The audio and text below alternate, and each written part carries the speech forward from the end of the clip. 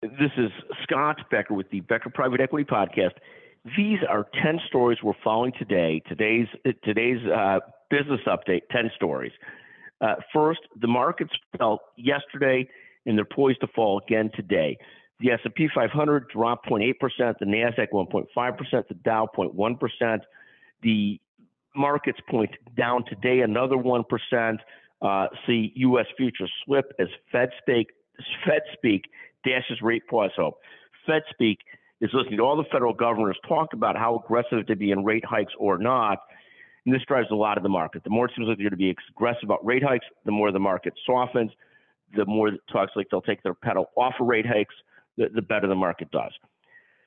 Second, in a dire sign for the economy, a great article in the Wall Street Journal, more Americans tap home equity for financial safety net. This means they're borrowing their home equity, giving themselves a financial safety net. More likely they're borrowing their home equity to buy something. Adding more debt may be the opposite of adding to financial safety and sets ourselves up for a bad situation in coming months. Third, Target dropped nearly 14% yesterday on weak sales and earnings and margins. In contrast, Walmart, reported upbeat earnings and is about to start with a $20 billion stock buyback, a serious amount.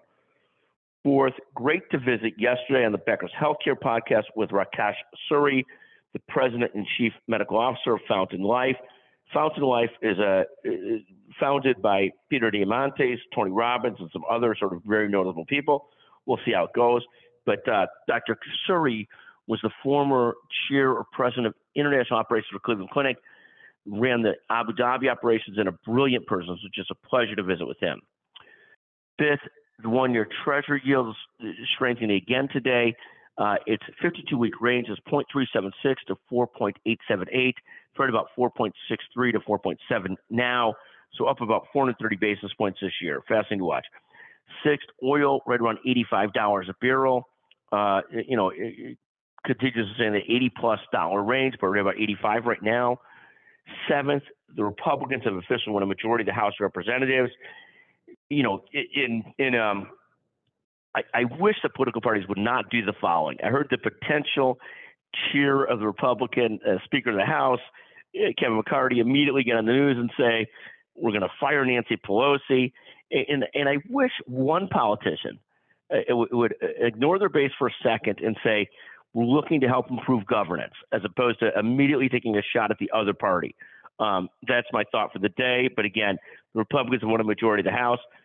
Eighth, the 10-year Treasury yield, right about 3.7, now up to 3.77 today.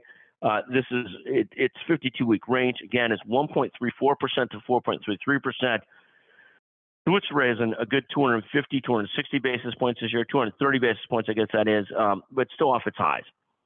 Ninth, great to publish a podcast yesterday with Matt Hawkins, the CEO of Waystar, just a brilliant leader. 10th, Bitcoin's down about 16,500. It's amazing how steady it has held with the FTX in the different exchanges in Bitcoin being a total debacle. But just fascinating to watch there, what's going on with the markets. And thank you for listening to the Becker Private Equity Podcast.